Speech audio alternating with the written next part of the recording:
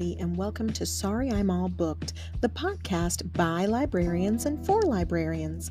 I'm your host, Emily Golightly, and you're listening to episode number 6.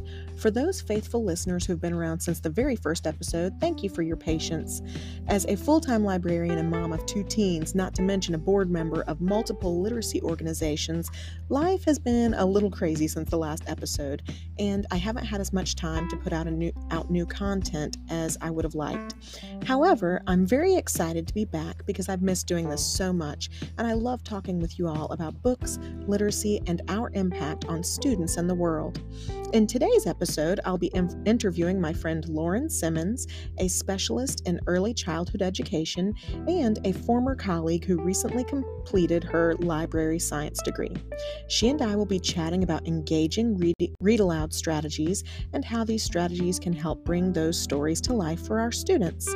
I will also review my latest reads, share listener questions, and we will talk about what's ahead on the next podcast episode. So let's jump right in.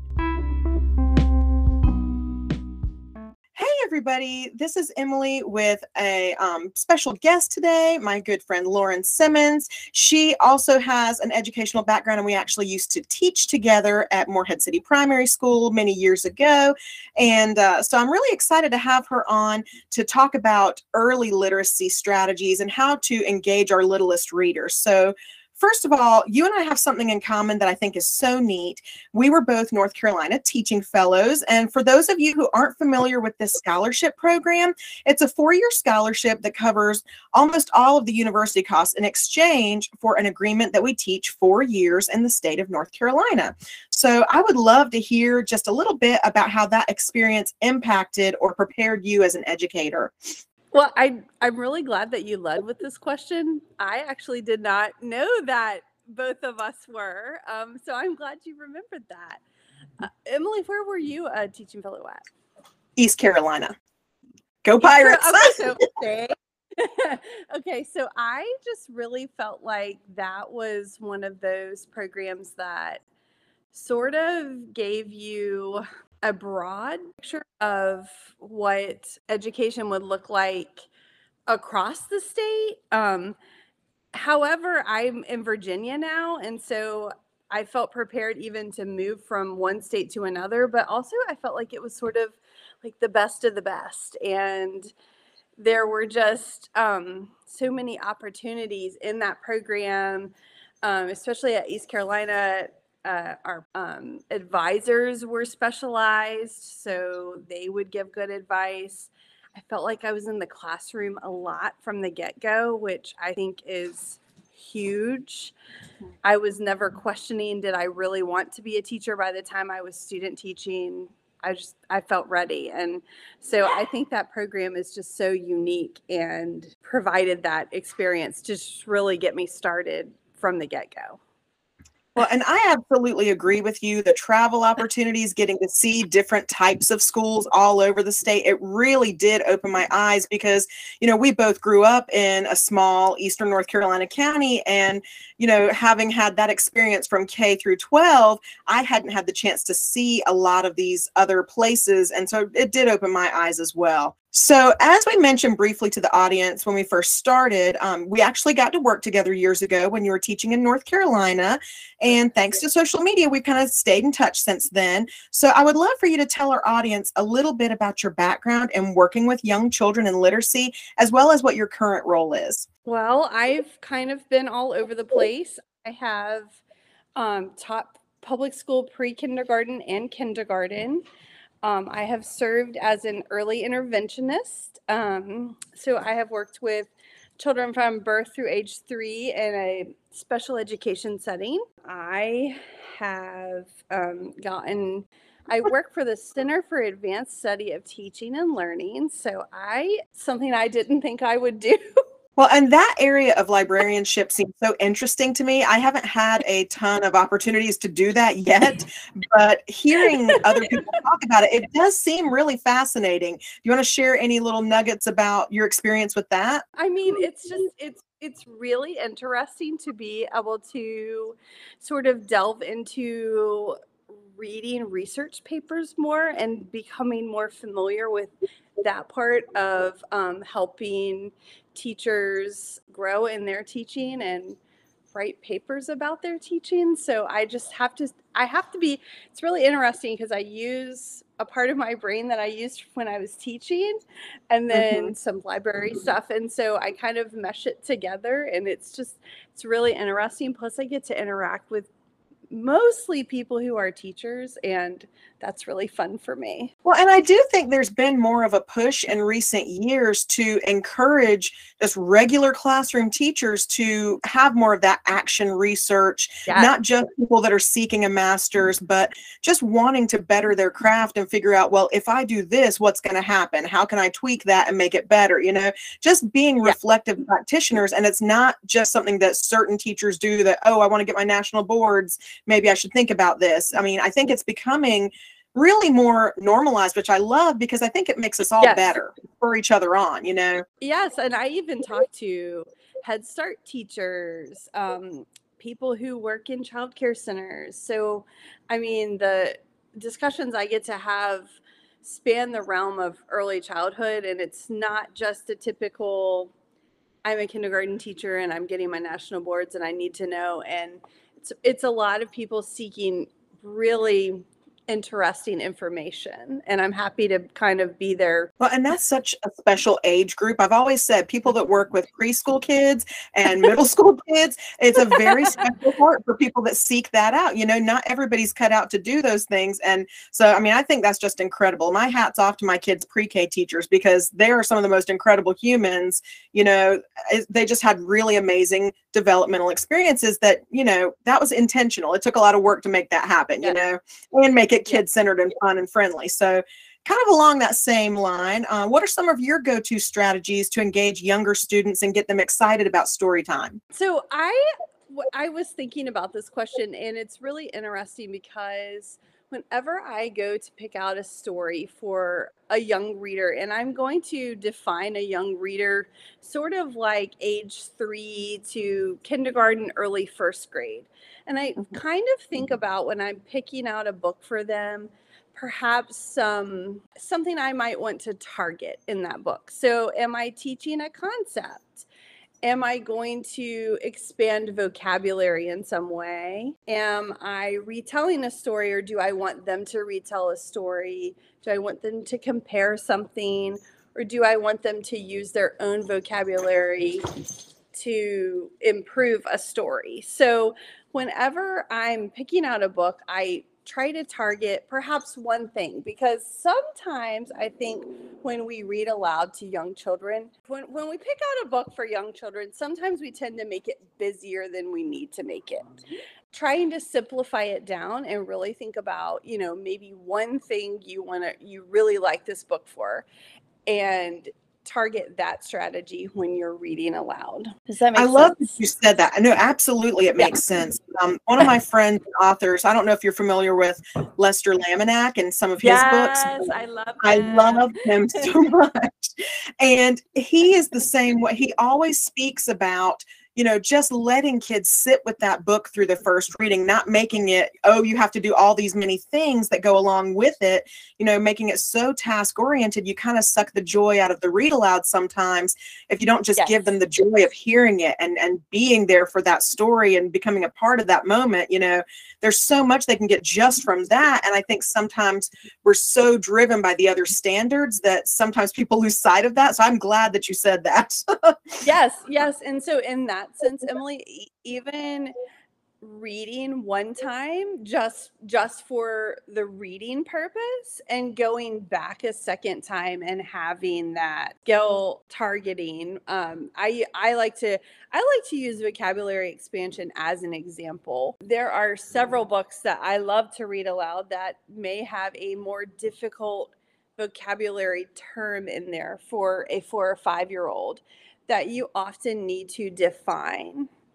And doing that the first time might not make sense, but doing it the second time when you read it, it makes a lot of sense. Say when you do a second reading, it also models that it's okay to read a book more than once. Yes, absolutely. And I was just going to say too, you know, with little guys and the picture books, so often there's some sort of visual support that gives them that context clue. And we want them to be Yes. contextual. We want them to pull out things on their own, because they're not always going to have a teacher there to say, this is what we're doing and looking for, you know. So helping them to kind of be independent with that skill is great too. You know, they don't always need those words spoon fed. This is what this means. This is what this means, you know? Right. And even if you do plan to target a vocabulary, I watched an ingenious master teacher one time, and she had like 2 little Post-it notes. She had pre-read the book. She had 2 little Post-it notes, and those were the 2 vocabulary words she knew her specific class probably needed some help knowing. And so she helped to define it in a kid term. And it was just her little visual that. And those are the moments where then you'll hear a kid later saying and using that word, and you're like, yes, they did get it, you know? Yes. You didn't have to beat them over the head with it. So what are some interactive elements that you like to use, or that you think could be used by both parents and teachers to help bring books to life for their kids? Well, whenever I bring up this topic, the one thing I do like to say, and I know that you will echo me tenfold, there's no wrong strategy per se. And I think any book that you pick or any strategy you use, if you're choosing to read to a young child, is the right one. I mean, you've chosen to pick up a book and read. That's the first step. But I also think trying to, you know, we think about some of those books you naturally probably read to your children when they were young, such as Goodnight Moon. And you probably noticed eventually you could pause and your child could fill it in for you. Or eventually you would turn the page and they would start reading what comes next. And so one of my favorite strategies, and I mean, I think about the book, Is Your Mama a Llama? That's a great book. Is Your Mama a Llama? And usually I can pause and someone can fill in the next word for me when we've read it a bunch. And I mean, to me, that's showing me, you know, a concept of rhyme and a concept of word, but just sort of pausing and being in the moment and seeing what the student or your child will do next, I think is a great strategy, because when you're interacting with them. Absolutely. And, you know, a lot of my classroom teaching experience was in kindergarten and first grade with those littlest learners. You know, not pre-K, I didn't go quite that far down, but, you know, those just starting out. And you want that beginning school experience to be a positive one and to get them excited and revved up about reading, because they've got a long road ahead of them, you know, and we don't want to burn them out in that first year or two. We want to make it as fun and engaging as possible. And I know for me, starting in my librarianship days in COVID, you know, a lot of my interactive elements have been technology based, because we couldn't always sit close together on a carpet, or, you know, we weren't always all of us face to face in the same room at the same time. And so having all of those challenges as a new librarian, you know, some of my strategies are more, you know, based on using the projector to make the story bigger so everybody can see all the pictures. And that's something that even now that we're all allowed to sit on the carpet again, I still do that, because I'm like, why wasn't I doing that before? It makes it so much easier for everybody to see and interact with the text.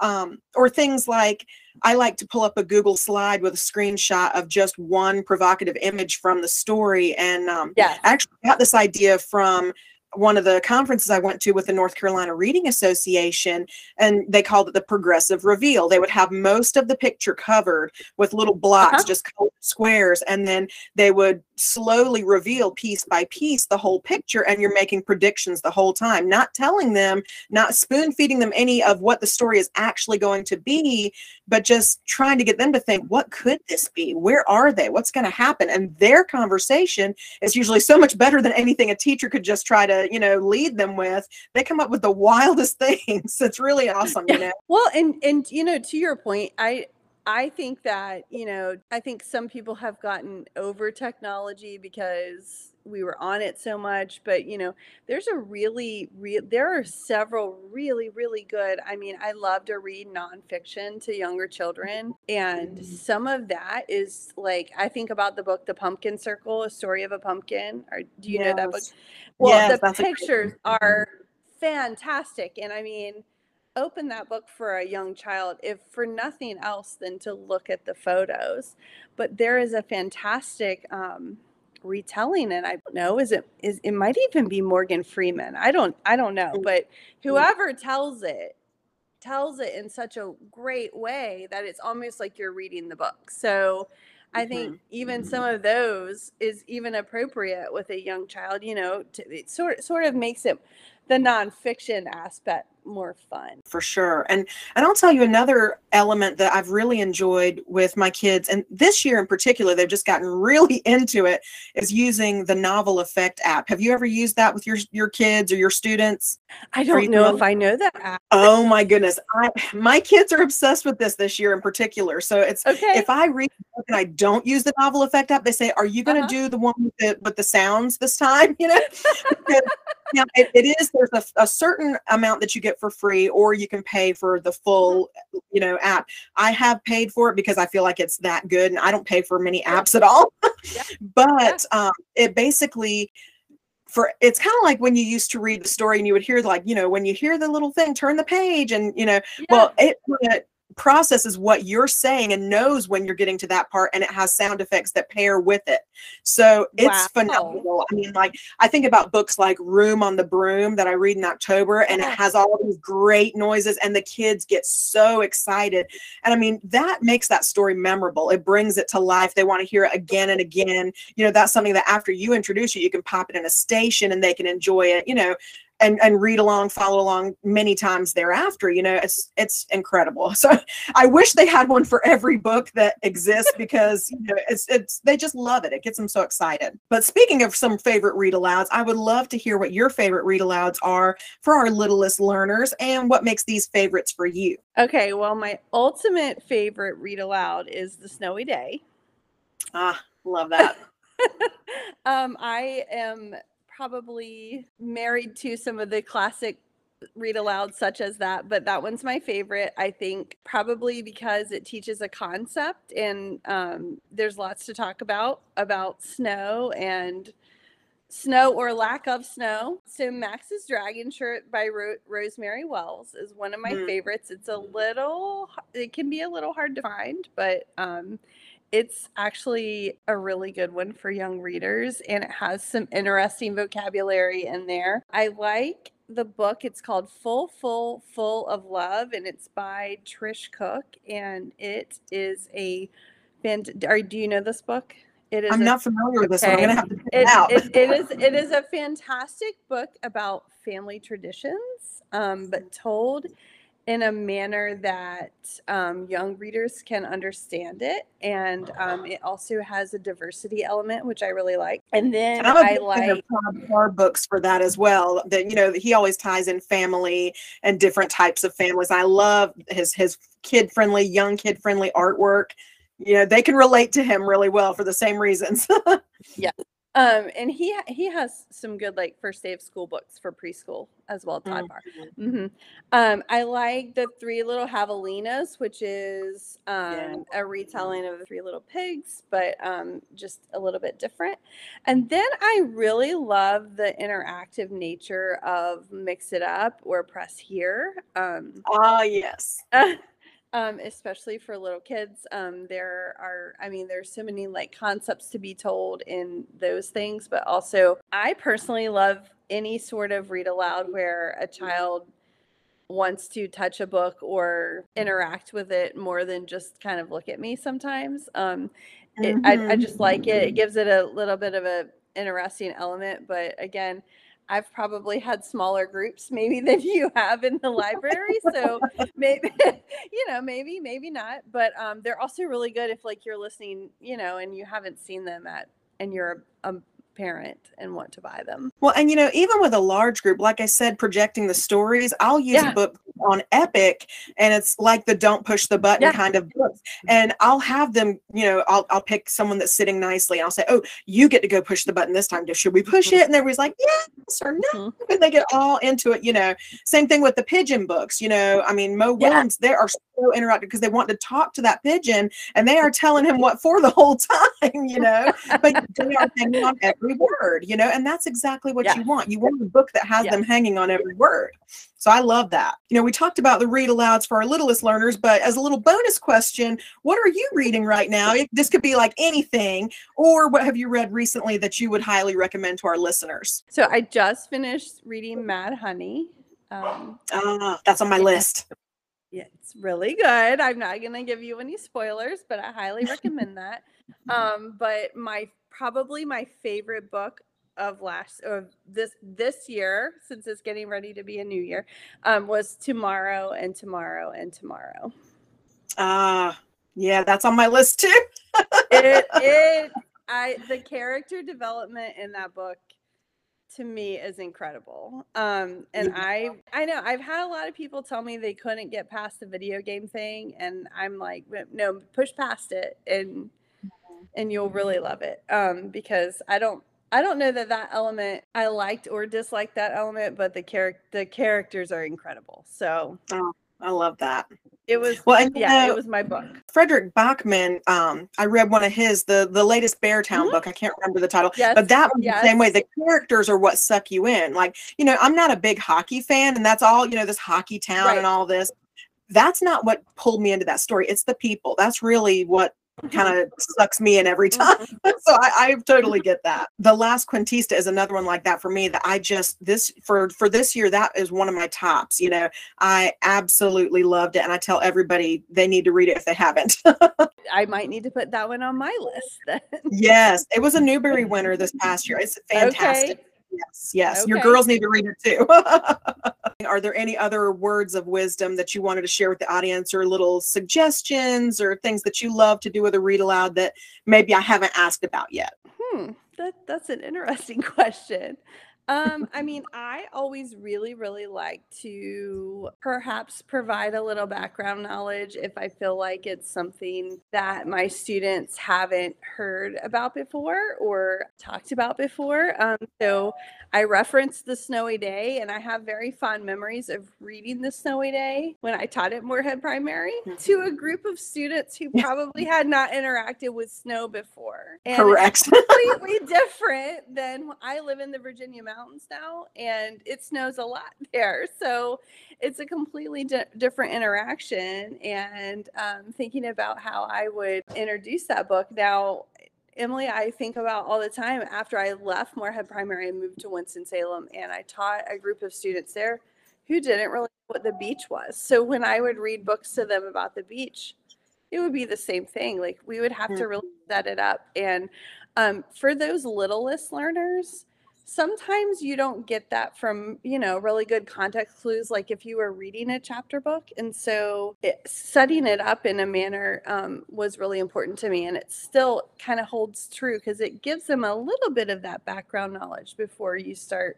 full on reading a book about something they may not know. Well, and even living in a place like we live at the beach, you guys live in the mountains. I take for granted that my kids have had the opportunity to go to the beach, and we live close to the shore and things like that. But there are kids in my classes that have never driven over the bridge and been with their toes in the water ever, They've never been to the aquarium other than on a field trip, and it's right here in our backyard. And so I try to remind myself not to take anything for granted. There's a book, Snow Angel, Sand Angel, that I like to use now because it does kind of give you a taste of both. And since we live in a warmer area, it's like, okay, I can kind of hopefully catch everybody with one or the other, And then the Relia, like from my ESL background, providing hands-on things they can touch and feel, and that sensory piece that even if they've not actually gone to the beach, if you have a little sand table or something, they can get that experience on a smaller scale, Yeah. Well, and when I was at East Carolina, this is really funny. There was a book I was reading, and it had an escalator in it. Well, how many places in Eastern North Carolina have an escalator? I know. But at the time, the Greenville Mall had one in like Belks, and it went down like one floor. Yeah. So, I mean, but if you hadn't been there, you wouldn't know. And so that is a really important element to me, because I mean, there are just kids who might not have that frame of reference. And to me, building that when they're these youngest readers getting this read alouds, their background knowledge improves so much to begin to read these harder chapter books as they age. Well, and I just have to keep reminding myself that this cohort of children coming through are these kids that have lived through COVID. COVID kids. So they don't have the as many opportunities as kids before them may have had to be exposed to all these wonderful opportunities. I know when we took our kids on a field trip in the middle school to see a musical at the Performing Arts Center in Durham. Again, they went to the mall for lunch. There was an escalator. The children wanted to ride the escalator instead of eating lunch because they had never seen one before. And they were in 8th grade, But they were amazed. It was their favorite part of the trip, and they got to see, Aladdin the musical. That was fantastic. Yes. But they remember the escalator. Well, and it's just one of those things where it's almost like, we grew up in Eastern North Carolina, and even living 2 different places now, it's like we have kids who just haven't seen something one way or another wherever we live. I mean, my husband likes to remind me we live like 15 minutes from the West Virginia border. Mm-hmm. And he says some people just haven't driven over there before. Like just to see what's over there, or say that, And so just giving that background knowledge and thinking about how you introduce the book. Well, and I love that our conversation has kind of gone down this little rabbit hole, because it reminds me, I don't have the quote in front of me, but about how books give you a place to go when you have to stay where you are. And a lot of our kids don't have the means to go, but this brings it to them. And what a powerful thing that we get to do. How amazing is that? I love that. Yes. And I mean, I feel like books even take me as an adult places that I dream about right now. So yes. I agree. Well, this has been so fun. I enjoyed this, and I'm glad we got to catch up a little bit. Yeah. Thanks for having me. Yeah. Thank you.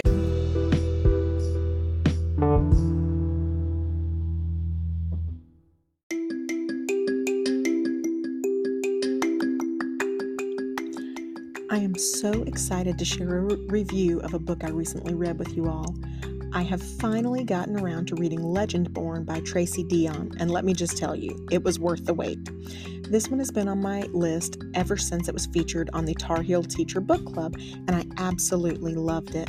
This is not my typical genre because I tend to be a realistic fiction and historical fiction kind of gal, but I find myself enjoying fantasy more and more, especially with some of the amazing YA authors who are bringing works like this to the forefront. This book features a strong Black female protagonist named Bree Matthews, who is brilliant and draws you in from the very beginning, even before the magic and mystery begin to unfold. Without giving away spoilers, I will tell you that she's dealing with an incredibly difficult loss, and she ends up going away to school at an early college program with her best friend, and there's so much more to her family's loss than meets the eye. One of my favorite parts of this book is that it's set in North Carolina, and her early college is part of the University of North Carolina at Chapel Hill. So for North Carolina folks or people who attended UNC, there are so many little details and Easter eggs that are fun and exciting to happen upon throughout the story. I also love that even though this story deals with old magic, going all the way back to King Arthur and Merlin and the Knights of the Round Table, we don't see Bree as a weak, helpless female character that needs rescuing. She shows again and again that she is strong and continually defies the expectations of others. I love how this author includes diverse characters, including ethnically and gender diverse characters, in a respectful way. You can tell she made a great effort to incorporate African American history into the narrative she has so carefully crafted, not just spinning a whimsical tale, but steeping it in a rich and sometimes uncomfortable part of our nation's history. This is a beautiful example of taking historical elements and weaving them into a fantasy narrative to make it that much richer and more believable. I literally could not put this one down and spent the better part of a full day devouring it last weekend. So be forewarned, once you start this one, I have all ideas you won't want to stop until you've reached the end. Thank goodness there's more to the series after this because I am eagerly anticipating the next book.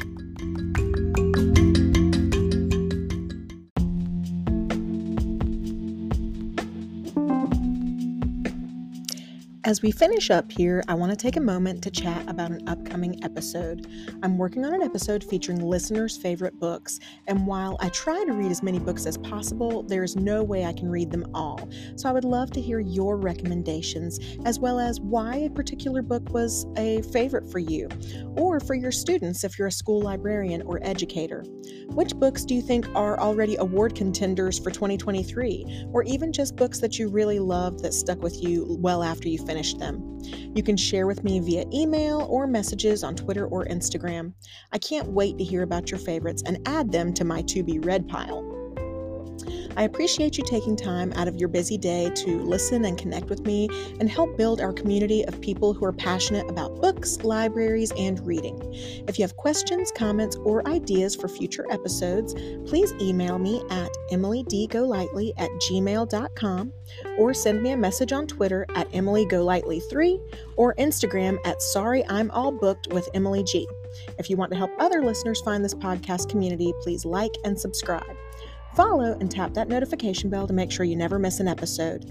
Taking a moment to give the podcast a 5-star rating also helps others find our podcast among the many other podcasts out there, so I truly appreciate you taking the time to provide your feedback and help others get plugged into our community. One final way you can support the podcast is by sharing with others. The more people hear about it, the more we can grow this listening and learning community and help others find our spot on the internet. Sharing the link on your social media or telling a colleague about it can be a huge way to support the growth of this podcast. Thanks so much for listening, and I hope you'll join me next time.